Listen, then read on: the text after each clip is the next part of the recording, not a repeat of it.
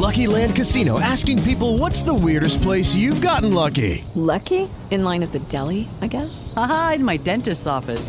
More than once, actually. Do I have to say? Yes, you do. In the car before my kids' PTA meeting. Really? Yes. Excuse me, what's the weirdest place you've gotten lucky? I never win and tell. Well, there you have it. You can get lucky anywhere, playing at LuckyLandSlots.com. Play for free right now. Are you feeling lucky? No purchase necessary. Void where prohibited by law. 18 plus. Terms and conditions apply. See website for details.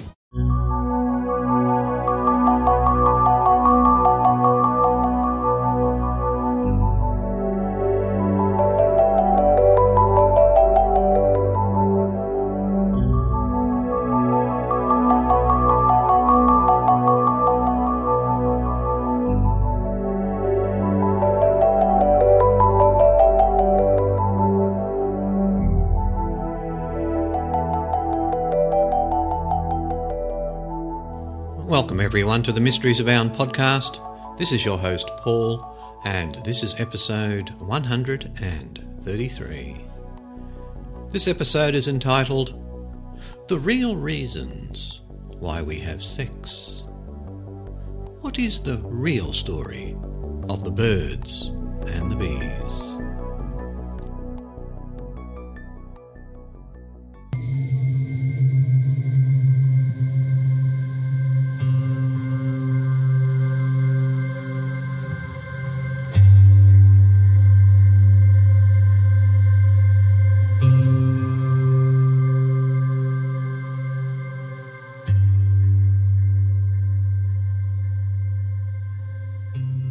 And from the BBC.com, an article by Vivian Cumming. The Real Reasons Why We Have Sex. The birds, the bees, chimpanzees, humans, we all do it. But few people realise that sexual reproduction actually first evolved in creatures vastly different to ourselves. So what were they and how did they all start? What is the real story of the birds and the bees? The dawn of sexual reproduction has always been a puzzle for scientists. Today on Earth, 99% of multicellular creatures, the big organisms we can see, reproduce sexually. All have their unique mechanisms. But why this process evolved is actually a subject of great mystery. Even for Darwin, the father of evolution, sex was confusing. He wrote in 1862, "We do not even in the least know the final cause of sexuality, why new beings should be produced by the union of the two sexual elements. The whole subject is as yet hidden in darkness. Many species are totally preoccupied by sex and will go to great lengths to gain a mate. The male bowerbird builds elaborate nests to impress females. The female glowworm's tail burns bright to lure the male. Even the perfume produced by a flower is simply a clever trick to attract insects that will pick up pollen and then make a beeline to neighbouring plants, fertilising them in the process. Even with all this mesmeric diversity, all sexually reproducing organisms follow the same basic route to make new offspring. Two members of the same species combine their DNA to produce a new genome. Before sex evolved, all reproduction was done asexually, which basically means by cell division, an organism literally splits in half to form two. It is a simple copy and divide mechanism and is something that all bacteria, most plants, and even some animals do at least some of the time. The mechanism of asexual reproduction is much more efficient and less messy than sexual reproduction. An asexual species does not have to waste time and energy searching for and impressing a partner. They just grow and divide into two. Contrast that with the troublesome and sometimes dangerous process of attracting a mate for sexual reproduction. And then there are the other obvious costs of sex. Joining together chunks of two separate genomes requires a different kind of process. an egg must be fertilized. It also means each parent only passes half of its genes to the offspring. Asexual parents, in contrast, produce offspring that are basically carbon copies of themselves, which sounds like a better approach for a world in which we are told that our genes selfishly want to guarantee their survival. So bearing all this in mind, why should so many species take the long and winding route of sexual reproduction when a straightforward path is available? Sex must offer some evolutionary advantage that outweighs the obvious disadvantages. In 1886, German evolutionary biologist August Weismann proposed one such advantage. He said that sexual reproduction shuffles genes to create individual differences upon which natural selection acts. Basically, sex is an opportunity for two organisms in the same species to pool their resources. Some of their offspring will carry a beneficial mix of good genes from both parents, meaning they will respond better to environmental stresses that would leave asexual species in grave danger.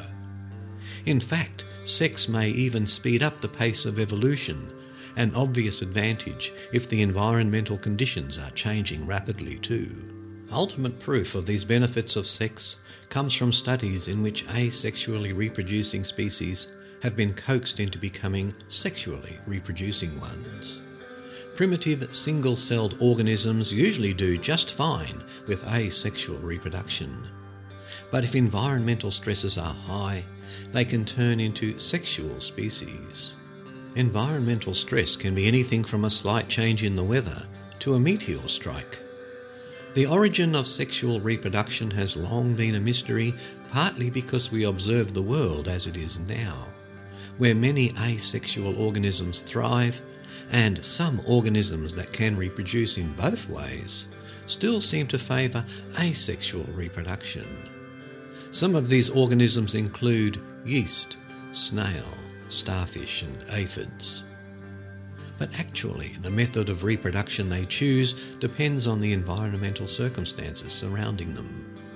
Most reproduce sexually only during times of stress and reproduce asexually the rest of the time. But the early world was a much more inhospitable place, with the environment often changing very rapidly. In these circumstances, high mutation rates could have, under the right conditions, forced an asexual organism to become sexual. The fossil record held within rocks can tell us more about the origin of sexual reproduction. But fossils are sparse and hard to find, so it is difficult to tell exactly what happened. Chris Adami of Michigan State University looks at the process theoretically. Adami explains that you can look at evolution in terms of information, the things you need to know to be able to survive. Evolution is about information preservation and information acquisition. The more you know, the better you are, he says. So it is a learning process. An organism learns new information, especially in a changing environment, and the organism passes these lessons on in its DNA to the next generation to help them survive. Sex allows this to happen more efficiently, offering an easier way for species to remember useful information. It is coded in their genes. This is because the process involves choosing a sexual partner that has, itself, reached sexual maturity by making good choices. Sex means choosing a good partner, and therefore choosing a better future for your offspring. Acquisition and maintenance of information are necessary for evolution to work, remembering the old and imagining the future. This element of choice helps explain another puzzle. Why do we need males? If only half of your offspring, daughters, will actually produce offspring, why did evolution bother with sons? Why not have all offspring be capable of producing young? Darwin's solution to the male mystery was to suggest that natural selection was not the only evolutionary pressure at work in sex. There was something else going on, something Darwin called sexual selection. This is basically a preference by one sex for certain characteristics in individuals of the other sex. A study published in 2015 found that it is vital for males to compete for reproduction and females to choose between those competing males. Sexual selection through the existence of two sexes maintains population health and protection against extinction. It helps maintain positive genetic variation in a population. When outcompeting rivals and attracting partners in the struggle to reproduce, an individual has to be good at most things. So, sexual selection provides an important and effective filter to maintain and improve population genetic health. The findings help explain why sex persists as a dominant mechanism for producing offspring. It ultimately dictates who gets to reproduce their genes into the next generation. Sex is a widespread and very powerful evolutionary force. But when did the evolution of sex actually happen, and what kinds of creatures were the first to start doing it? Most thinking people accept the theory of evolution, that humans evolved from a common ancestor we share with apes, which in turn evolved from even more primitive organisms. These thoughts date back to 1871, when Darwin published The Descent of Man and Selection in relation to sex. The evolution of sex as we know it can actually be traced back much further than our ape-like ancestors, though. It goes back at least as far as a primitive fish called Microbrachiosticii. The fossil evidence for this was found in a 385 million-year-old rock in Scotland. Microbrachius means little arms, but it was only recently that scientists realised what these arms were for. There are small suckers on the arms, and careful analysis of the fossils showed that the female fish's versions had little plates that locked the male versions into place. Not unlike Velcro, the arms were involved in sexual reproduction. Not just any sort of sexual reproduction, though. These fish were the earliest vertebrates we know that reproduced through internal fertilisation, like humans do. They were also the first species to display what biologists called sexual dimorphism. Males and females look different from one another. Most fish today actually reproduce by releasing eggs and sperm outside of the body. Researchers are unsure why M. dickii developed an internal fertilisation system, but the fact that it did paved the way for sexual reproduction in its most familiar form. To understand the real origin of sexual reproduction, though, we have to go back in time even further. We know that all sexually reproducing organisms derived from one common ancestor. So it is a matter of analysing the clues held within a sparse fossil record to know where and when this ancestor lived. It is rocks in Arctic Canada that hold the clues scientists are looking for. The rocks were deposited in marine tidal environments 1.2 billion years ago, and they contain fossils that tell us about the first sexual reproduction. A fossil called Bangiomorpha pubescens is a multicellular organism that reproduced sexually. The oldest reported occurrence in the fossil record, B. pubescens, was not a fish or even an animal. It was a form of red algae or seaweed. It was a seaweed that first had sex. The evidence that these fossils sexually reproduced is in the finding that the spores or reproductive cells they generated came in two forms, male and female. Today we know that red algae lack sperm that actively swim. They rely on water currents to transport their reproductive cells, which is likely how they have been doing it for at least 1.2 billion years. Red algae is one of the largest and oldest groups of algae, with about 5,000 to 6,000 species of predominantly multicellular marine algae, including many notable seaweeds. They are a very diverse group, and they have remained very similar in appearance for 1.2 billion years. This longevity means they can be described as living fossils. They are a remnant of the past to remind us of where we come from. It is the unusually harsh and changing environment that B. pubescens lived in that may have caused sex to evolve 1.2 billion years ago.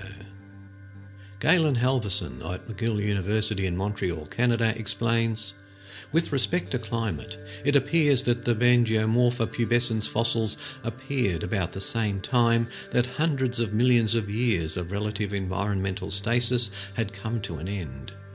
We see major perturbations in the carbon and oxygen cycles at this time, suggesting major environmental shifts. At this time, sex was critical for the subsequent success and evolution of multicellular organisms. These fossils therefore mark significant advances in the evolution of life. Halverson adds, what the connections are between sexual reproduction, multicellularity, oxygenation and the global carbon cycle remain nebulous. But it is not hard to presume that these events are closely linked. Studying these rocks to understand the kind of environment that allowed sex to evolve and consequently to understand the origin of multicellularity on our planet not only informs our past and where we come from, but also the potential for life to evolve on other planets. It is hard to imagine seaweed being the instigator of the sexual revolution, but it was these significant evolutionary developments 1.2 billion years ago that paved the way for life on Earth as we know it.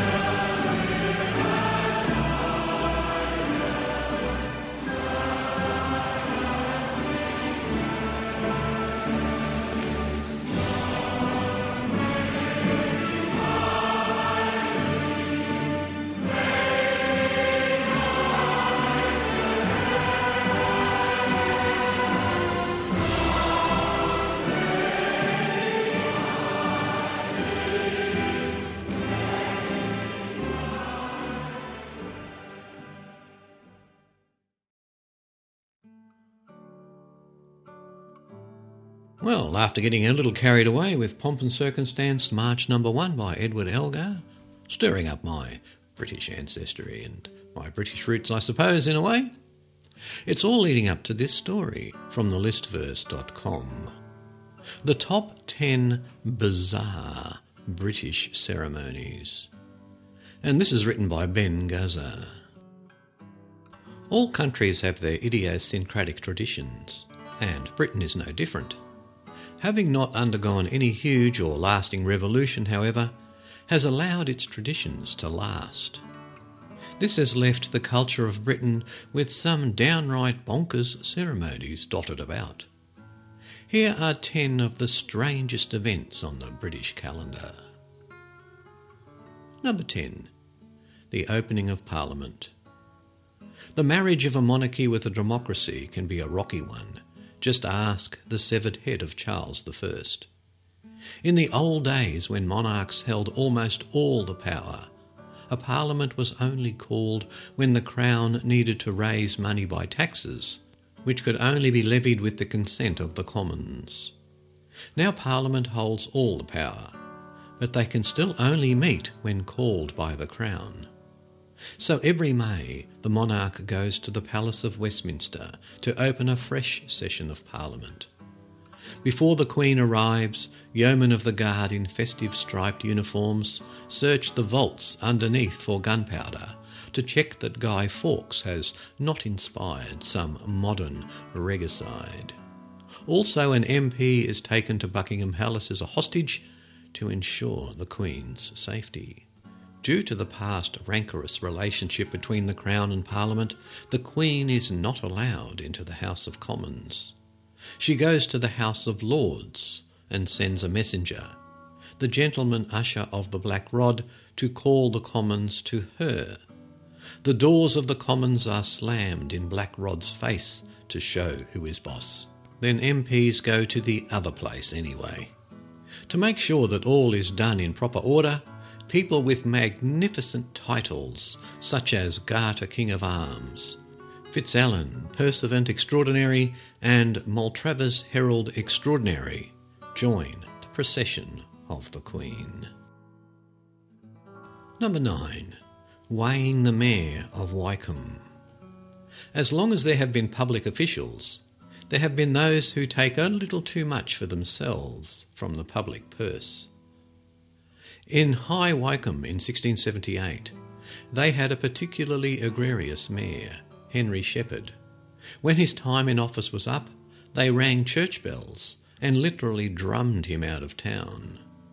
To make sure that no one ever repeated his actions, the town came up with a novel solution. Every year they weigh the mayor and other councillors in public. If they are found to have gained weight, presumably from living too well at public expense, they are jeered by the crowd. Today's mayors should count themselves lucky. In the past, the portlier public servants were pelted with rotten fruit. 8. Nolly's Rose Ceremony. 14th century London was a dirty place, even more so than today. The streets were narrow, muddy, and seething with animal and human filth. For Lady Constance Knollys there was another nuisance. Across the road from her house was a threshing ground, blowing dust and chaff into her garden.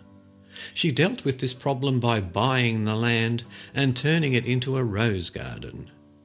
But how to get to this garden without exposure to the grimy street? She built, without authority, a walkway above the road. For her illegal bridge, Lady Knollys was fined by the Lord Mayor. The price? A single red rose. Since the fine was to be paid by her and her heirs and assigns forever, the ceremony still occurs every year. A red rose is cut, placed on a velvet cushion, and paraded through the streets of London to Mansion House, where it is presented to the Lord Mayor. 7. Election of the Mayor of Ock Street. Weighing your mayor is not the only way to guarantee his civil virtue. In Abingdon, they rely on the mock mayor of Ock Street. People living on or near Ock Street would vote for one of their own to act as their unofficial mayor. The mayor elected would have the right and duty to tell the real mayor when he is messing up, like a court jester being allowed to mock a king. Though it is now a more ceremonial role, the elections are still held.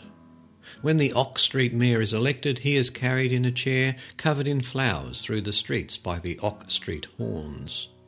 This is a wooden bull's head on a pole which commemorates a brawl in 1700 over who would receive the horns of an ox roasted in the market. 6. Clipping the church. How do you show your love for your church? Has it ever occurred to you to actually hug it? This is what the ceremony of church clipping literally does. On Shrove Tuesday, Easter Monday, or another holy day associated with the church, the congregation will surround the building, hand in hand, in a great circle. Hymns are sung, a dance may be done, and then all at once the people will rush to the church to embrace it. No one knows the origins of this ceremony, but its name is thought to derive from the Anglo-Saxon klippen, meaning to clasp or embrace. Number 5. The Dunmo Flitch. The bacon was nat fit for him, I trow, that some men han in excess at Dunmo. And that's from Chaucer, The Wife of Bath's prologue. Usually the reward for a happy marriage is not having a miserable life. In Dunmo in Essex they do things a little differently. If you and your spouse will swear and prove that neither of you in a year and a day, neither sleeping or walking, repented of their marriage, you will be awarded a flitch, or side of bacon. A jury of 6 bachelors and 6 maidens listen as the couple gives evidence, and their testimony is questioned by a lawyer acting for the bacon. The successful spouses are carried through the streets alongside their well-earned breakfast. 4. John Stow New Quill. Born in 1515, John Stow was like many writers in that he kept another job to earn enough to keep writing. By trade he was a tailor, but he is considered the father of London history for his epic survey of London. His tomb takes the form of Stow writing at his desk, except he lacks one thing, a quill. In place of a stone quill, a real one is placed in his hand every 3 years by the Merchant Tailors' Company and the Lord Mayor of London. Number 3. Planting the penny hedge. The tradition of planting the penny hedge sounds like a delightful children's game. In fact, the story behind it involves the murder of a holy man. In 1159, 3 hunters pursued a boar until it sought sanctuary in a hermit's home. When the hermit refused to let their dogs in, the hunters attacked him. As he lay dying, the hermit offered to forgive them if they and their heirs performed a penance. Their task was to plant a penance hedge, hence penny hedge, each year on Ascension Day, under the supervision of the bailiff of the manor of Filing. A small hedge of 9 hazel saplings is planted by the harbour. On completion, a ram's horn is blown 3 times. For the penance to be paid, the hedge must stand for 3 tides. Number 2. Beating the bounds. In the days before detailed maps, it was important that boundaries not be forgotten. To make sure everyone knew in which parishes things were, the people of a parish would go and beat the bounds. This took, and still takes, the form of parishioners striking markers on boundaries with wooden wands. The custom was found in Anglo-Saxon times, and may even be linked to Roman customs. High Wycombe, not content with weighing mares, beats its bounds in a unique way. They bash a child's head against a box at various locations to mark their boundaries. And finally, number 1, Uphelly A. Unlike most of the ceremonies on this list, Uphelly A is not ancient. Their website claims it originated in the 1880s. It is, however, one of the most impressive British traditions. Held every year in Lerwick, Shetland, the festival involves 1,000 men, jarls dragging their leader, the Gwyzer jarl, in a replica Viking ship through the streets. Once in place, the procession circles the ship with flaming torches. At the blow of a horn, they throw the torches onto the ship, and 4 months of hard work by the ship's builders goes up in smoke. And if you visit the show notes, there's quite a good drawing or photograph to go with each of these 10 parts.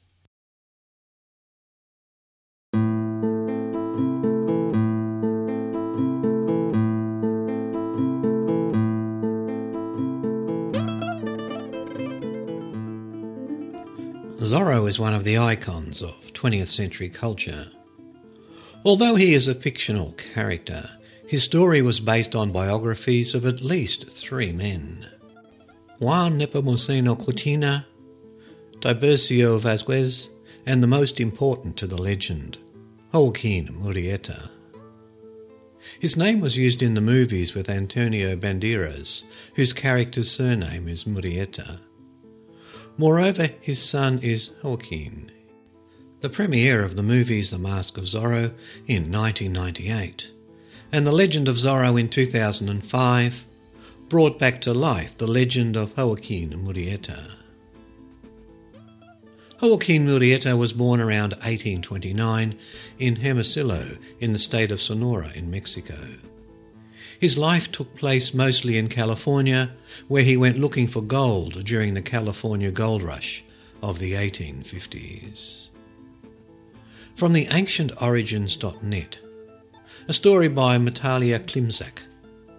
Joaquin Murrieta, the man whose life provided inspiration for Zorro.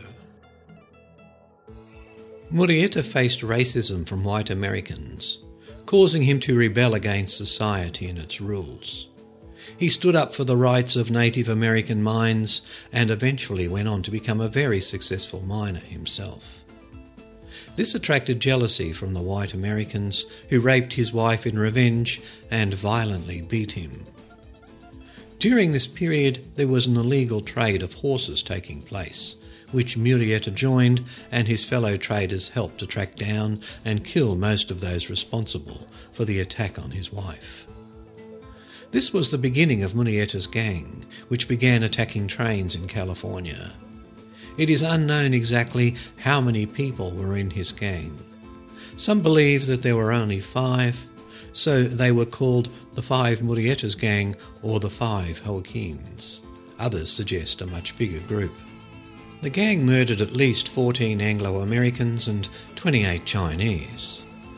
But the people who lived in nearby villages started to protect Murrieta and his gang. As Legends of America states, Murrieta had become a folk hero who had only turned to a life of crime after a mob of American miners had beaten him severely and left him for dead, hanged his brother and raped and killed his wife.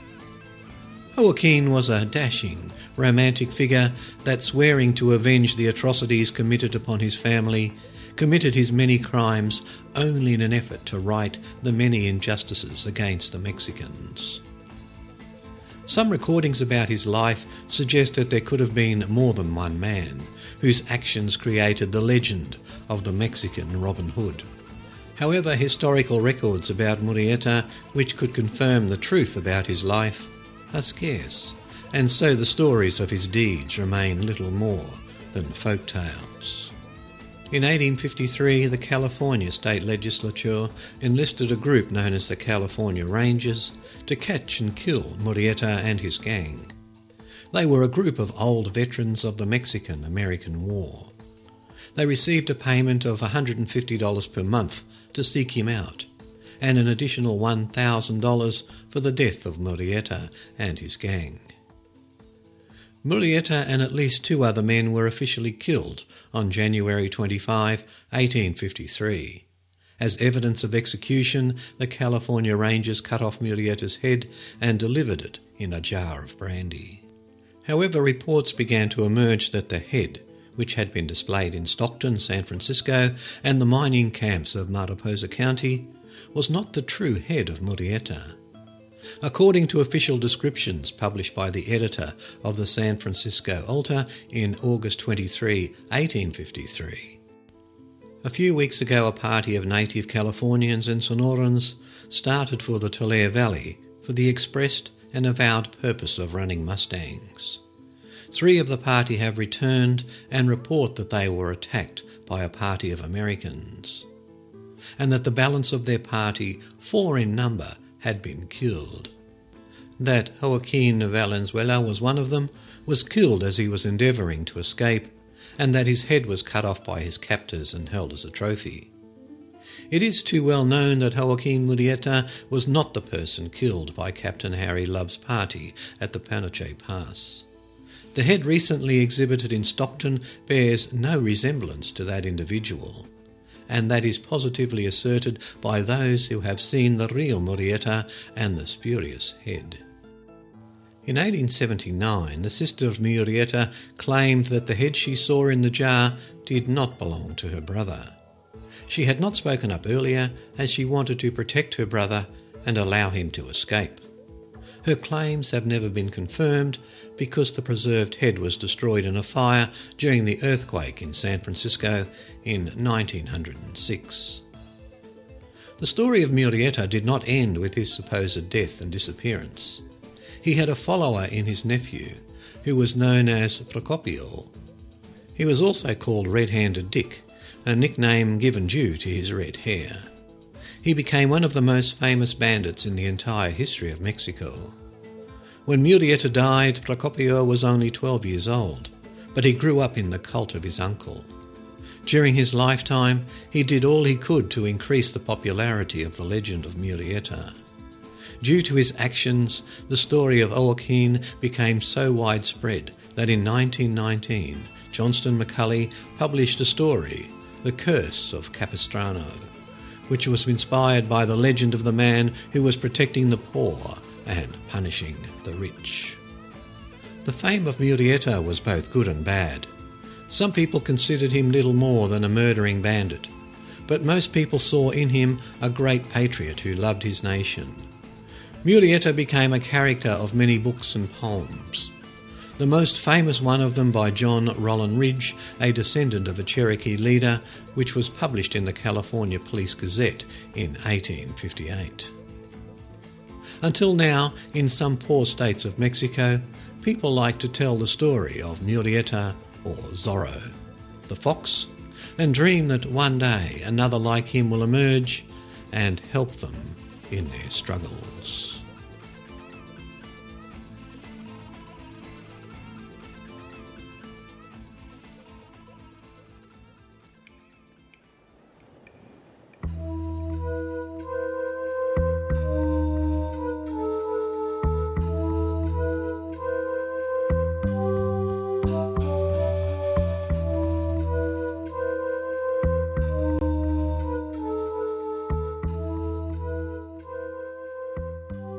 And from the coolinterestingstuff.com website, The Strange Con of the Antonia Maria Esquivel Painting. The painting pictured above, according to Wikipedia, is a self-portrait of and by a 19th century Spanish artist named Antonia Maria Esquivel. Per other accounts, though, Esquivel didn't create the picture. It was one of the many works by a much more famous Spanish artist, Francisco Goya, who is known most often simply as Goya. Those reports are probably wrong. When Goya died in 1828, Esquivel was a barely 22-year-old nobody, and if you look closely, you'll see that Esquivel signed the work. But it didn't really matter, because when two Catalan brothers bought the painting above in 2003 for €270,000, they were convinced that they were getting a legitimate Goya. They weren't. It gets worse. They weren't even getting a legit Esquivel. The brothers thought they were buying the picture above, but, well, they bought the painting below instead. For the time being, ignore the piles of money. We'll get there. The paintings have some pretty obvious differences, at least when viewed at the same time, but we can forgive the two brothers for not noticing at first. Ultimately, though, the brothers figured out that they were the victim of a ruse, and did early enough where they were able to get out of the deal with only a €20,000 loss, the deposit they put down. They were allowed to retain the painting as part of the now aborted deal too. It was likely worthless, of course. unless you can find another sucker who thinks it's a real Goya. And that is exactly what the brothers did next. It's not so easy to sell an expensive piece of legitimate art, let alone one with dubious credentials and being sold by someone without much of a reputation in the art-dealing world. Even in the best cases, you need to find someone with a lot of money, and that can be hard to do. But thankfully for the brothers, they were somehow put in contact with a character that the Independent called a mysterious Italian middleman. And not having the value of hindsight, they didn't see the inherent dangers of working with someone who would later be described as a mysterious middleman. The middleman's contact on the other end was an Arab sheikh, awash in money, more money than he could ever spend on practical items. But a one-of-a-kind painting by Goya, well, that sounded like a good thing to buy. The sheikh agreed to a price of 4 million euros, payable in equivalent Swiss francs and over a few instalments. The only catch was that the middleman demanded 300,000 euros as a premium from the sellers the day before the first payment came due. He apparently wasn't being paid by the sheikh, or perhaps was playing both sides. Regardless, the brothers borrowed 300,000 euros from a friend and the next day travelled to Turin, Italy to collect the first payment for the painting. According to ArtNet, the middleman delivered the first payment, the equivalent of 1.5 million euros, in the form of 1.7 million Swiss francs, as promised. It looked like the sheikh was out a lot of money. But he wasn't. The brothers left Italy and went to Geneva, Switzerland, to deposit their newfound riches, only to find out that the Swiss francs weren't legal tender. They were photocopies. The image above with the counterfeit painting, the money pictured is counterfeit too. The sheikh had paid for the fake Goya with fake cash. The brothers left Geneva with their fake money and travelled to France, where customs officials found the counterfeit currency and notified Spanish authorities. The two brothers were later arrested in Spain for fraud. They were trying to sell a fake Goya, after all. Oh, and the middleman, and sheikh if he existed, absconded with the 300,000 euros. And if you visit the show notes at origins.info and click on the links to the Mysteries Abound show notes in episode 133, and then on the link to this article, you can get a look at the two paintings.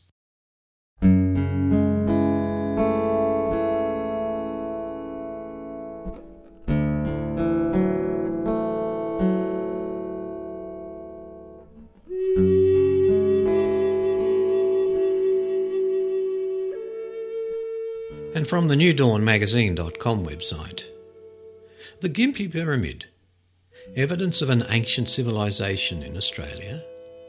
And this is by Gordon D.L. Marshall. The Gympie Pyramid near the town of Gympie in Queensland, Australia, has long been a source of fascination for people from around the world, as well as Australia, and the subject of a great many claims about its origin and true purpose. Archaeologist Greg Jeffreys, who has worked on the pyramid, refers to it as a serious, famous and unexplained archaeological anomaly. Unfortunately, academia and the government dismissed the pyramid on the grounds that it is a 19th century or even more recent construction for the purpose of growing grapes, ignore evidence to the contrary, and refuse to conduct an excavation which would settle the matter.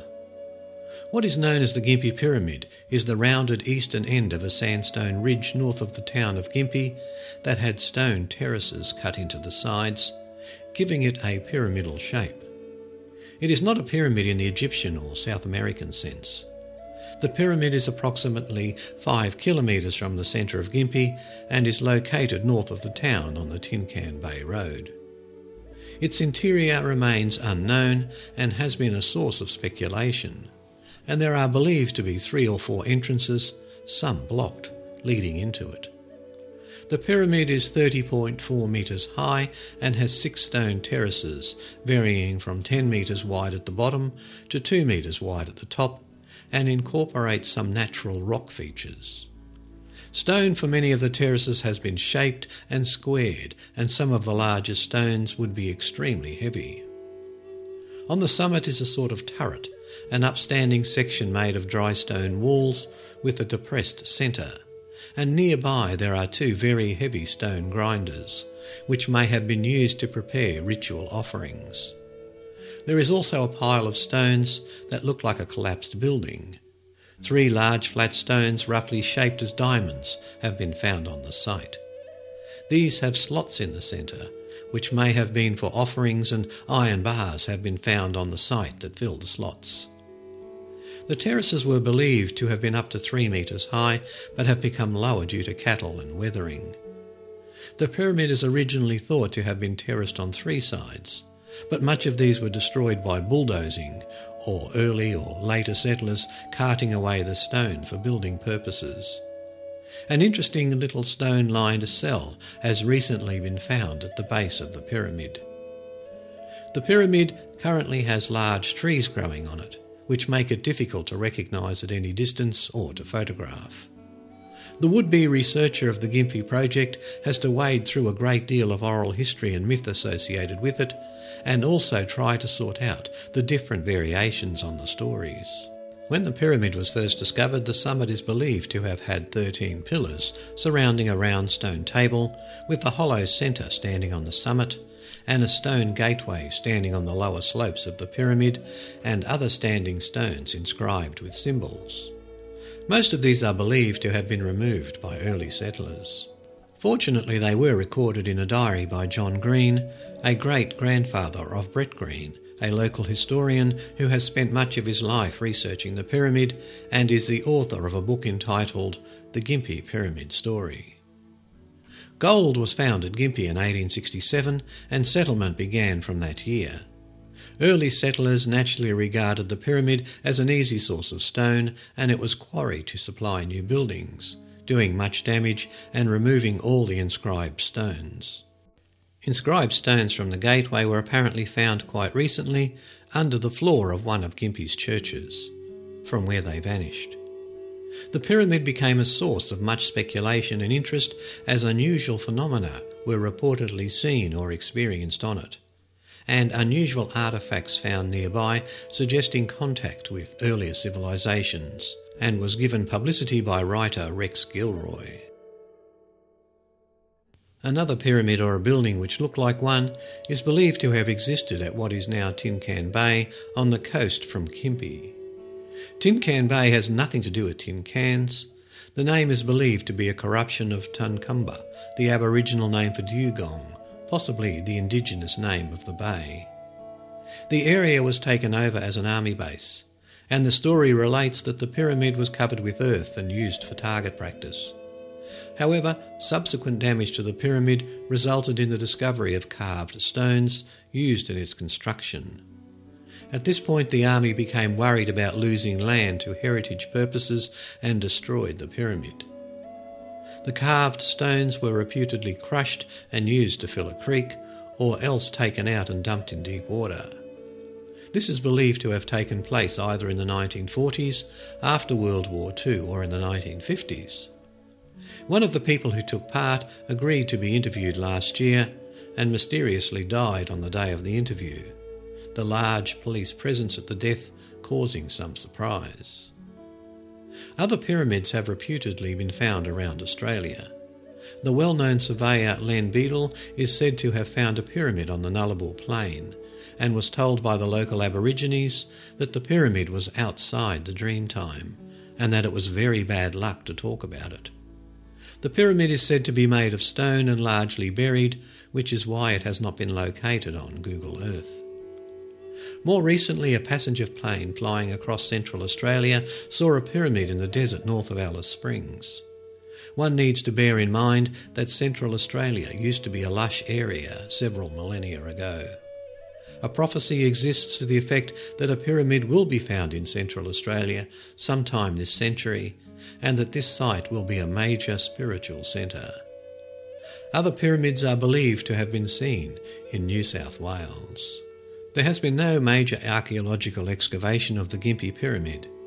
An archaeological survey was undertaken by Michael Morwood in 1967. For some unknown reason, this report is unobtainable.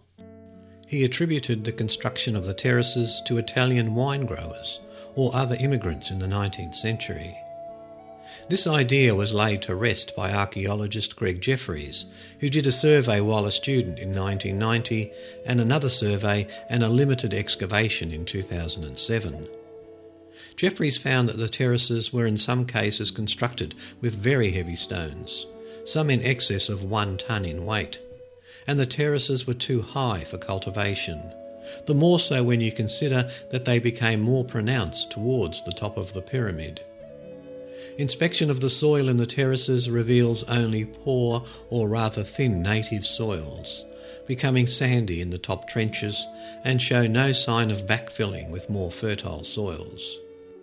There is no trace of old vine stems or roots or trellises, such as one would associate with former vine cultivation, and there is no equipment for winemaking in the way of vats, etc. There would have been a major problem with watering the terraces, and there is no visible sign of any of the pipes and pumps that would have been necessary. Greg also found that the existing site of the pyramid faces southeast, making it unsuitable for wine growing. Vine cultivators are advised to use areas facing north. He also found there had been no Italian community in Gympie before World War II, and research in the Land's Titles Office indicated that in any case the land had not been owned by the people credited with farming it. Greg points out that it would also be very unlikely for would-be cultivators to go to the trouble and effort of constructing the terraces, when there is far better and far more suitable land nearby. Terraces are not usually constructed for agricultural purposes unless there is a shortage of arable land, which is certainly not the case in Gympie. Work with the bobcat in 2007 revealed how very poor the soil in the terraces were. The Aborigines did not build a pyramid, and are not known to have constructed stone terraces anywhere in Australia or to have shaped stones. If anything, they were afraid of the site and left it alone. Aborigines taken to it in recent times declared they felt sick and wanted to leave. Quite possibly it was regarded as a place of evil spirits.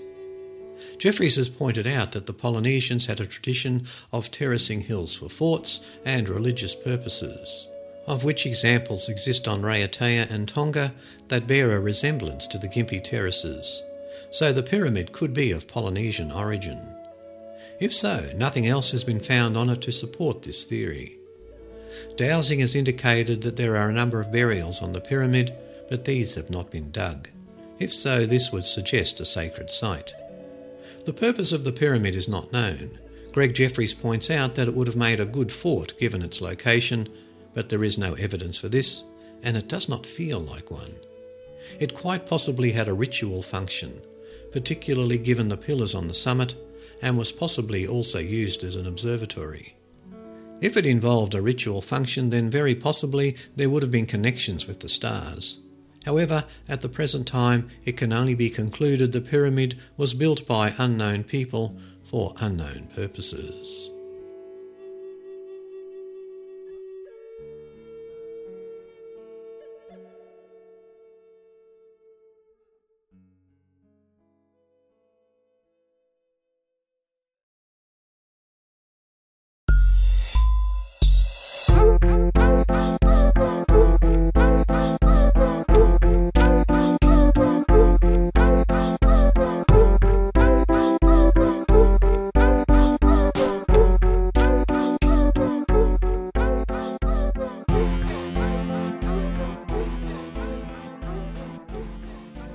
And one of the great mysteries of all time has finally been solved.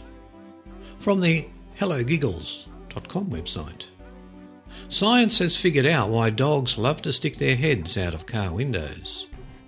And this is by Lillian Min. Sometimes when I want to feel particularly alert while being driven around in a car, I'll put the window down and stick my head out of the window, taking in the passing breeze and letting it essentially wake me up. These moments are generally good. It feels good both to simply stick your head out of the window as well as being driven around. It turns out dogs have similar reasons for always sticking their heads out of cars. They like taking in as much of the world as possible and associate those experiences as positive. While there are competing studies observing different aspects of why dogs stick their head out of moving car windows, they all agree on the fact that this is a uniform behaviour and one that's linked, consciously or not, to various forms of position reinforcements. There's the idea that dogs with their acute senses of smell take in vigorous whips of information via their window excursions. For them, the moments in which they're sticking their noses into a slew of new and exciting smells are intoxicating. However, there are other studies which pay less attention to the possible pleasurable reasoning behind dog behaviour and instead focus more on the role of social training. Perhaps dogs, when they're in cars, are participating in their own form of pack behaviours.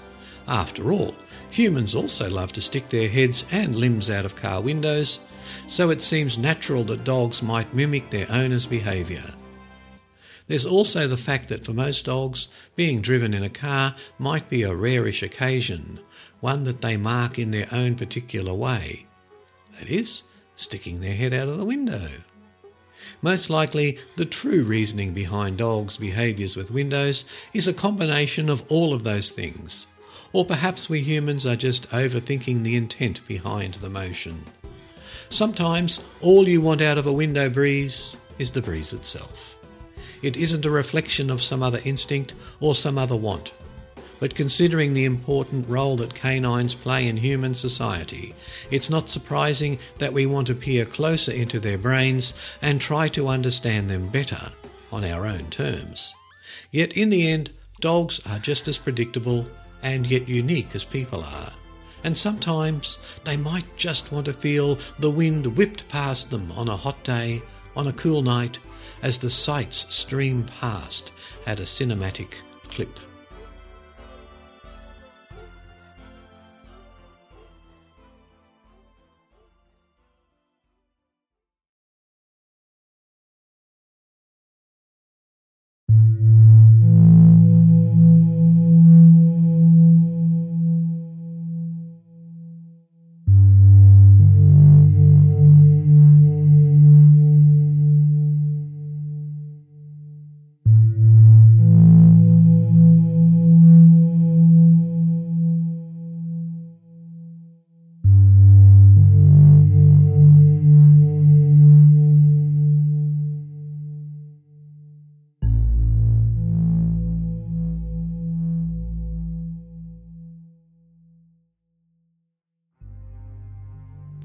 And from the creepypasta.com, a story by Baron Ron Ruthless, 91. By the Light of a Dying Fire. Ever since history began, mankind has been fascinated by fire. In the days of the caveman, the hunter's campfire was often the only thing that protected our prehistoric ancestors from the predators that prowl the dark. The scenario must have been terrifying as the cavemen sat around their fire, knowing that death watched from the shadows. Something about this experience must have imprinted itself upon the human race back in those days, for even today a campfire can bring a chill to most people's spine. Given the right circumstances, and one of the favourite pastimes on camping trips is to sit around the fire and tell scary stories. Many may find this tradition old-fashioned and cheesy, but I always felt a small thrill whenever the talk would turn to tales of the dark and disturbing while I was in the Boy Scouts. There is one night in particular that sticks in my memory, and when I tell people about it, they are surprised that I am not in therapy. People sometimes ask me what the scariest thing I have ever experienced is. They are usually surprised when I tell them that I have to think about it for a while. I may not look like the sort of person that strange things happen to, but I have had far more than my fair share of weirdness in my life. This is one such story. To begin with, I have to provide some background information. I am the oldest son of a large family and I live in the northeastern United States. I have had to fudge the names of people and geographic locations, although some people may be able to recognise the places and people I am referring to. One of the greatest joys of my life in high school were my activities with the Boy Scouts. I am an Eagle Scout and a Brotherhood member of the Order of the Arrow, Scouting's honour society, so I am no stranger to the outdoors. In fact, I so love Scouting that once I was old enough, I joined the staff of Six Hills Scout Camp as a summer camp counsellor. Like most summer camp workers, I had co-workers who were among the most awesome people that I have ever met, some who I wish I had never met, and a whole lot of people in between. The two people that I hung out with the most were my friends Toffer and Joe. I actually ended up going to the same college as Toffer, and our camping experiences were how we became friends. But that's another story. Toffer was a very logical guy who loved studying the plants and animals of the wilderness and frequently expounded upon them at length, while Joe was more bookish and shy. The three of us were about the same age, and after our junior year of college, Joe found himself a girlfriend named Anne, who frequently visited the camp. Unfortunately for every Toffer and Joe, there was a Kyle. Kyle was one of those people who made my skin crawl, and yet for some reason most women found him irresistible. Kyle would frequently string along several lovesick girls at once, use them for what he wanted, drop them in the dirt afterwards and then brag about it. Needless to say, no one could stand him, and the only reason he was on camp staff was because his uncle was camp director. The last person on camp staff to play into this story was Bert. Bert ran the camp's health lodge and was primarily responsible for giving out medications to the campers that needed it. The fact that Bert was in charge of the health lodge was a source of great amusement to most of the campers, as he was very old and not in the best shape. In fact, he often drove around the camp in a golf cart, as he couldn't walk long distances very well. In spite of this, Bert was actually a pretty cool guy once you got to know him.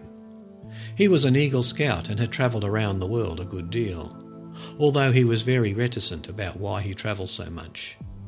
If you got talking, he could tell you some fascinating stories about the things he had done or the legends he had heard. As the last week of summer camp drew to a close that year, there was a sense of melancholy among the staff members.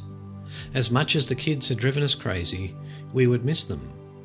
The last of the scout troops had left that morning, and Joe, Anne, Toffer and I were sitting around a campfire as the last of the evening light faded. As usual, the talk turned to scary stories, but we found that we had run through most of the classic ones already. The tales of Hook Hand, Don't Turn on the Light, and The Licked Hand had already been told, and we were running short of ideas. It was Anne who finally came up with a solution.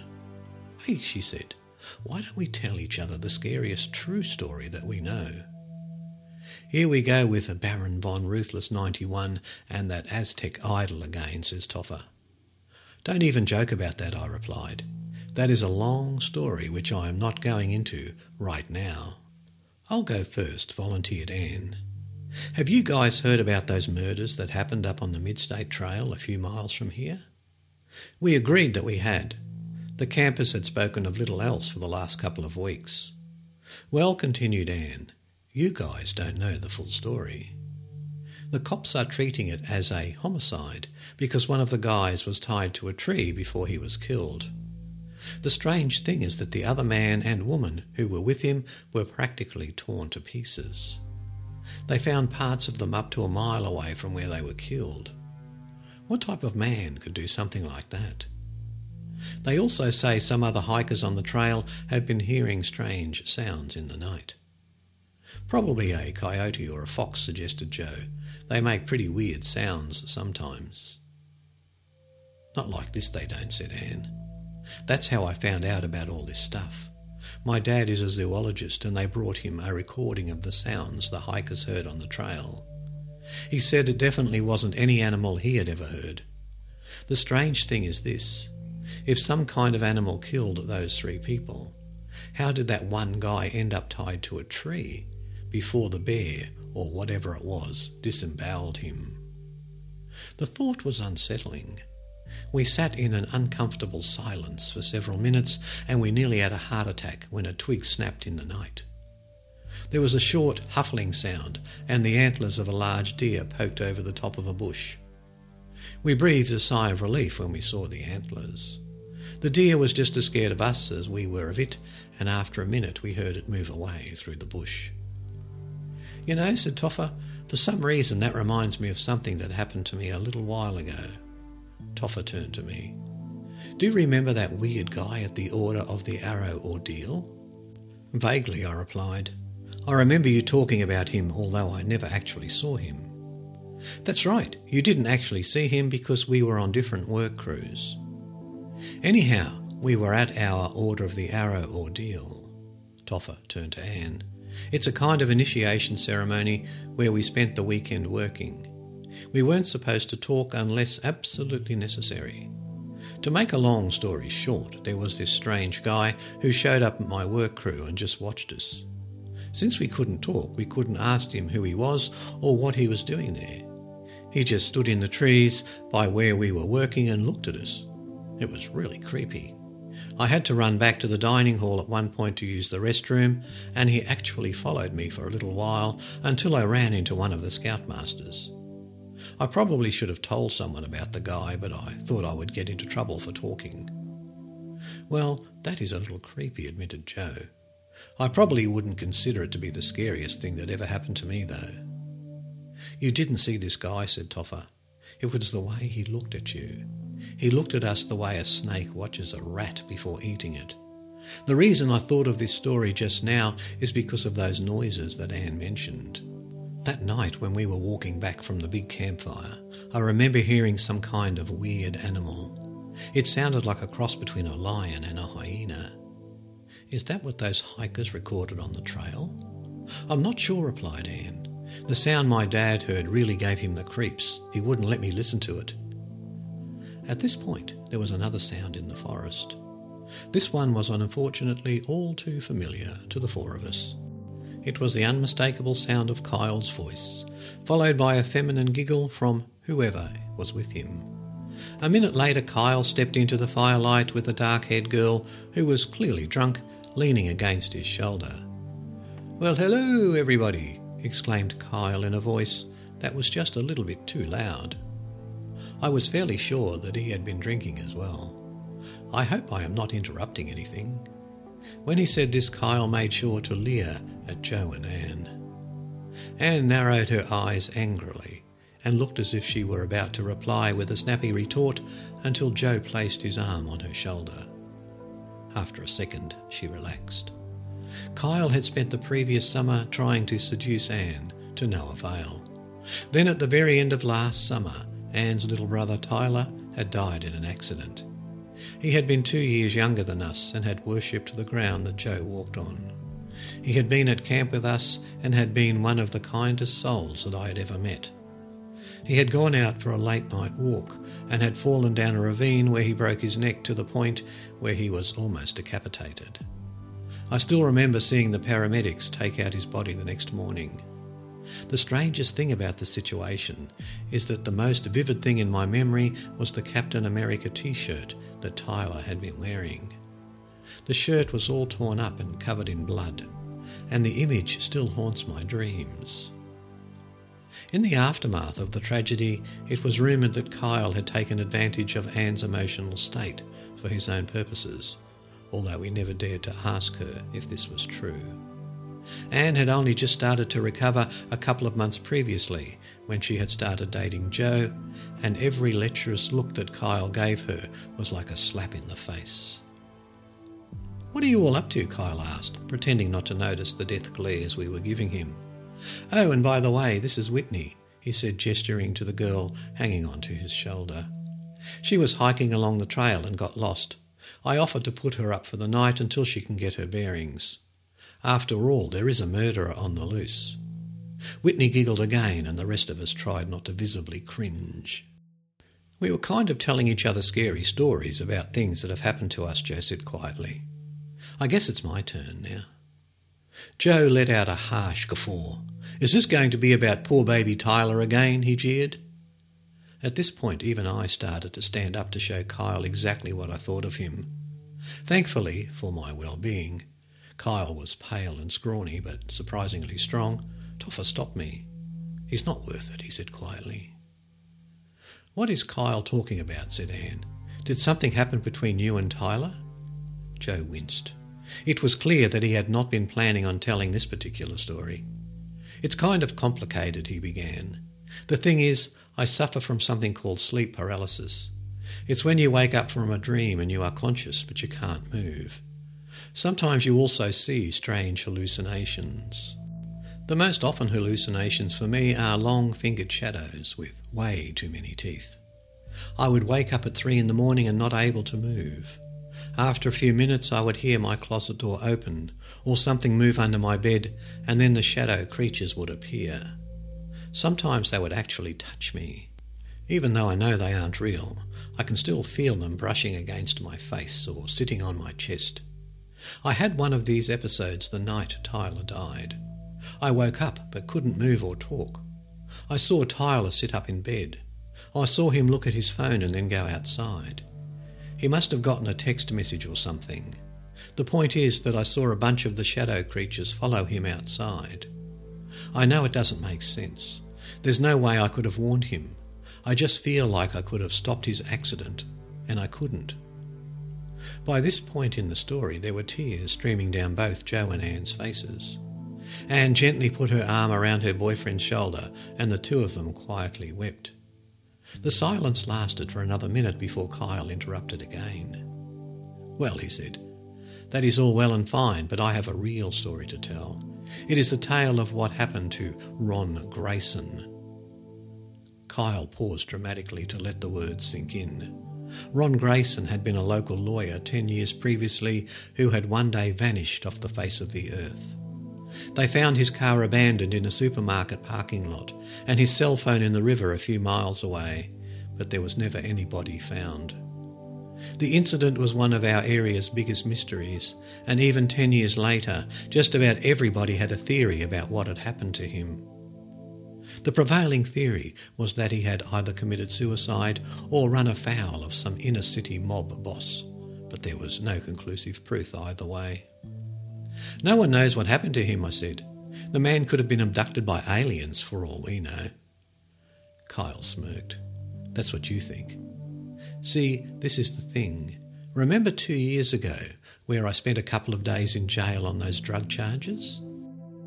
We remembered. The charges had eventually been dropped. My cellmate was this guy who worked for the mafia as a hired killer. He was there waiting for trial. We raised our eyes sceptically. "I'm serious. This guy was a hardcore killer. He was a mess though. Apparently there was this hit that went wrong a few years back. He and his partner were supposed to off this lawyer who was filing charges against his boss. So his boss sends my buddy and his partner to make the problem go away. The thing is, my buddy's old partner is like a cat. He likes to play with his food before he eats it. Anyhow, he convinces my buddy to kidnap this kid. They found some homeless kid up in Pittsburgh that no one would miss, and they bring him down here. They have this lawyer tied up in the woods, and they tell him they will let him go as long as he shoots the kid. Sure enough, this lawyer guy shoots the kid to save his skin. The problem is that the lawyer is a horrible shot, so this kid doesn't die right away. He starts screaming bloody murder, and then something in the forest starts screaming back. My buddy gets spooked, so he gets in the car and leaves his friend to finish the job. The thing is, his friend never comes back. My buddy goes to the place they had the lawyer the next day, and there is nothing there. No lawyer, no kid, no psycho killer for hire, and no monster. Anyway, that's how this guy told me the story. The next day he hangs himself in his cell.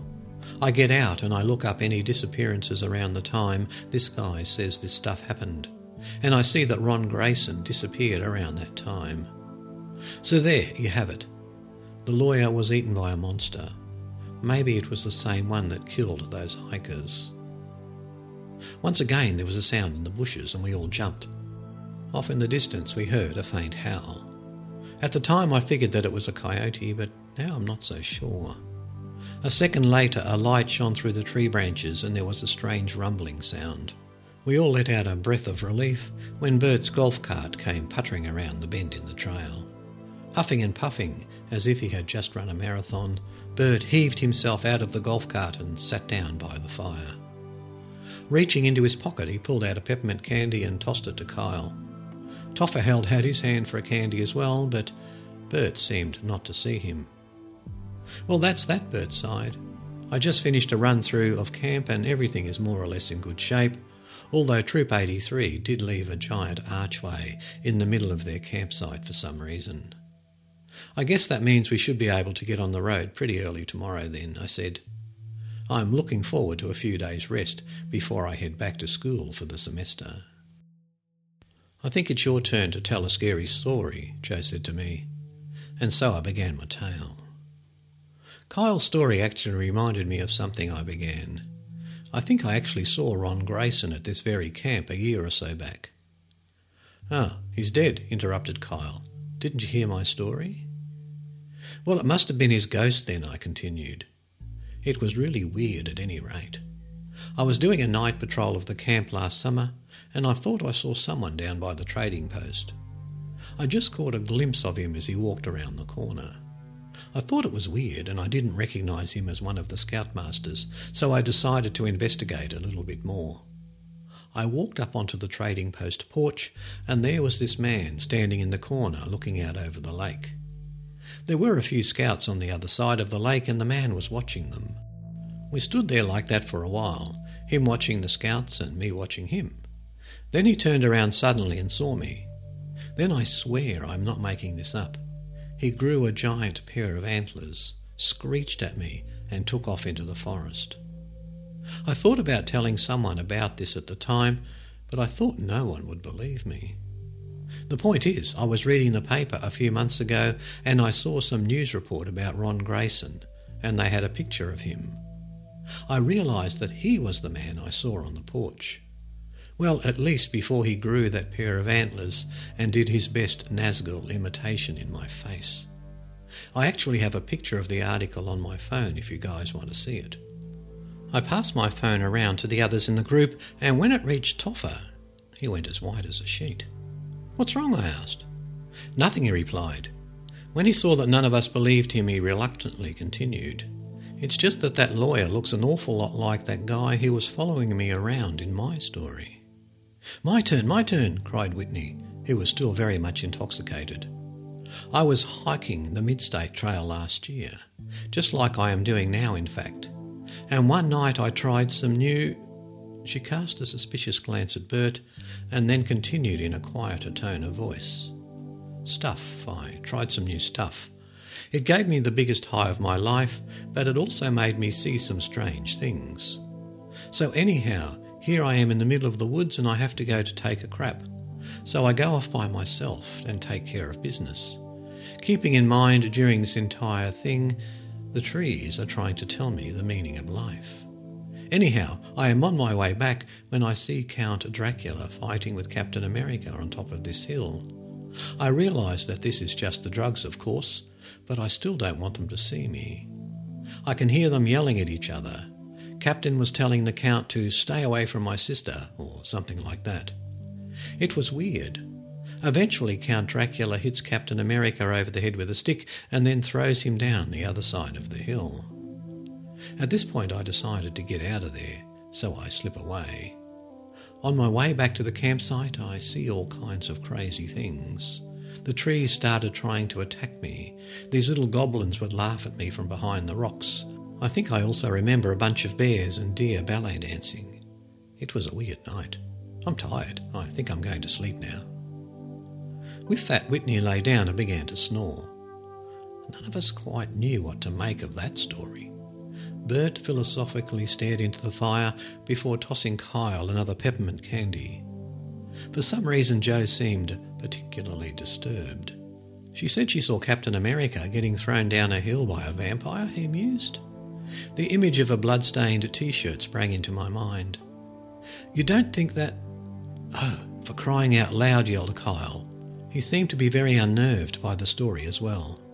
The look in his eye resembled that of a frightened rabbit who had just detected danger. "You guys aren't taking that load of bullshit seriously, are you? She had ingested enough drugs to kill Charlie Sheen.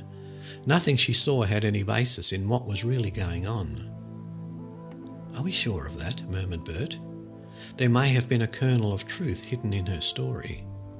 "Come on, Whitney, we are leaving," Kyle said roughly, shaking Whitney awake. "Not now, Edward, I want to sleep." She replied and then promptly went back to snoring. This response seemed to anger Kyle even more. Swearing at all of us, he stormed away from the fire into the night. "Did he really kill my brother?" asked Anne quietly. "We will probably never know for sure," said Bert. "Whitney probably doesn't recognise what she saw consciously. No jury in the world would convict based on something that may have been a drug hallucination. Although the fact that she just called Kyle Edward is telling. I saw Kyle and Tyler having a heated discussion the day before he died. I mentioned this fact to the police, but the coroner ruled the death an accident, and that was that." "So he is just going to get away with murder?" said Toffer angrily. "Where is the justice in that?" "Sometimes there is no justice in this life," replied Bert. "Sometimes we have to wait for the next life for our reward or punishment. In this case, however, I think the situation will take care of itself. It's getting late, and I have a scary story to tell you as well before we go to bed. It's about a creature that was once called the Wendigo." As Bert began his story, the fire seemed to die down, and a cold wind sent a chill down our spines. Whitney let out a whimper in her sleep and curled up into a ball close to the coals of the fire. The shadows at the edges of the light seemed to stretch closer, and the insects and night birds fell silent as if they too were listening to Bert tell his story. The Native Americans would tell their children tales about the Wendigo. They sometimes called him a forest giant. The story goes that the Wendigo could change his shape so that no one could see him coming or kill him. The legend also goes that a man could become a Wendigo if he ever ate human flesh. That is how the old stories used to go. When I was a lot younger, I met a medicine man when I was doing some work on a reservation. He told me some more stories about these creatures. He said that a man didn't have to be a cannibal in order to be turned into a Wendigo anymore, although that was still a good way to become one if anyone ever wanted such a thing. The man said that the Wendigo was in constant pain as a result of the curse. As the years went by, the pain would get worse and worse until it drove the Wendigo into a frenzy where it killed anything in its path. The medicine man said that there was only one way for the Wendigo to stop the pain, and that was for the Wendigo to attack someone who had been as wicked as it was, someone with innocent blood on their hands, and turned them into a Wendigo.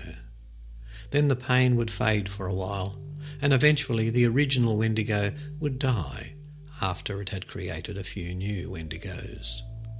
It was very difficult to kill a Wendigo, although there are certain things that attract or repel them.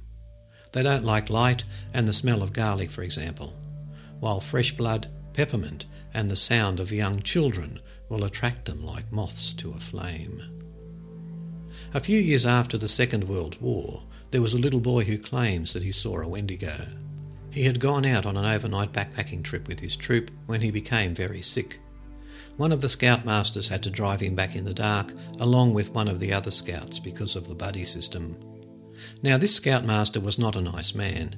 He had only recently come to the United States, and he claimed that he was Dutch. However, a lot of people who were actually German claimed to be Dutch in order to come into the United States. We were not that friendly towards Germans, seeing as we had just fought a war against them. The rumour in the scout troop was that this particular adult leader was one of those Germans who had pretended to be Dutch. The rumour further went that not only was this man a German, but he had also been a Nazi. At any rate, the leader and the two boys were driving along the back roads towards the hospital when all of a sudden they see this man standing in the centre of the road. The adult leader swerves the car to avoid this guy and ends up crashing into a tree. One of the scouts was knocked unconscious in the crash, but the leader and the sixth scout were still all right. The leader gets out of the car and goes over to where the man is standing and starts to yell at him. The man doesn't say anything. He just stares at the leader and the two scouts. The sixth scout is back at the car and managed to drag his friend out of the wrecked vehicle where the scoutmaster had left him. At this point, the man in the road grows this big pair of antlers and opens his mouth wide. The scout can see that all of the man's teeth are at least 3 times the size of a normal man's teeth and are very sharp. The strange man jumps on the scoutmaster and begins to tear him apart before coming after the boys. Luckily, the one scout managed to find a large hollow log and pulled his friend inside before the monster could get to them. The Wendigo spent the rest of the night clawing at the log, trying to get at the boys. Around dawn, it went back up to the road and crouched over the body of the scoutmaster. The boy then swore that he saw the dead leader stand up and follow the monster into the woods. The sun came up and a search party found the 2 scouts a few hours later. The little boy spent the rest of his life looking up information on all kinds of monsters and travelling the world to hear the various stories about them, so he could find out what happened to him that night. There was a long silence after Bert finished the story. Finally, Whitney let out a drunken giggle. Apparently she had woken up partway through the story. "The scary stories were supposed to be true stories that actually happened to us," she said. "Sorry," said Bert after a slight pause. "My mistake." "Well, we should probably turn in," said Joe. "We have a long day tomorrow." "Sounds good to me," said Bert. He turned to Whitney. "Do you have somewhere to stay tonight?" "I have a campsite a few miles up the trail," she responded. "You know what," said Bert, "you can sleep on the sofa in the health lodge. Something tells me that tonight isn't a good night to be out in the woods alone." Bert helped Whitney into the golf cart and the 2 drove off down the trail. In the distance there was a very faint sound that could have been a human scream that was suddenly silenced. Shortly afterwards there was a strange call that sounded like a cross between a lion's roar and a hyena's laugh. Toffa, Joe, Anne and I decided to share a tent that last night. I had a funny feeling that we would never see Kyle again. And we didn't. Toffa claims that it's probably because he ran away for fear of getting arrested for murder. I am not so certain. That last night in the woods I remember drifting off to sleep with dreams full of antlered men and peppermint candies.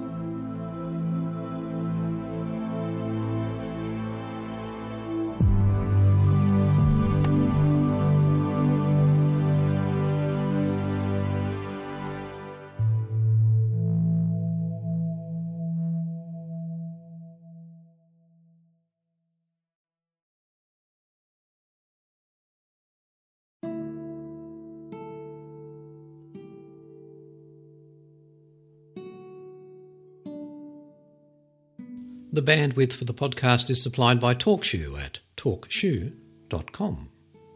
The show notes are held at the Origins podcast website, origins.info.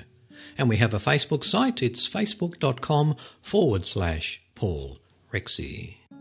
And I'd also like to thank these kind people for making a donation to the podcast. Your help is greatly appreciated, everyone. Kelly Cook, Luke Hewsome, Jolene McLeod, Sean Yarnell, Jeffrey Shaw, Steve Weaver, Lyndall Smart and Jeff Chapman. As I said, your help is greatly appreciated, everyone.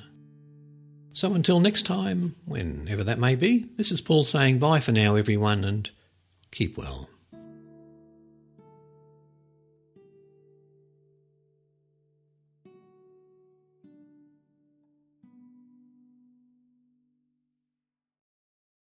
Lucky Land Casino, asking people, what's the weirdest place you've gotten lucky? Lucky? In line at the deli, I guess? Aha, in my dentist's office. More than once, actually. Do I have to say? Yes, you do. In the car before my kids' PTA meeting. Really? Yes. Excuse me, what's the weirdest place you've gotten lucky? I never win and tell. Well, there you have it. You can get lucky anywhere, playing at LuckyLandSlots.com. Play for free right now. Are you feeling lucky? No purchase necessary. Void where prohibited by law. 18+. Terms and conditions apply. See website for details.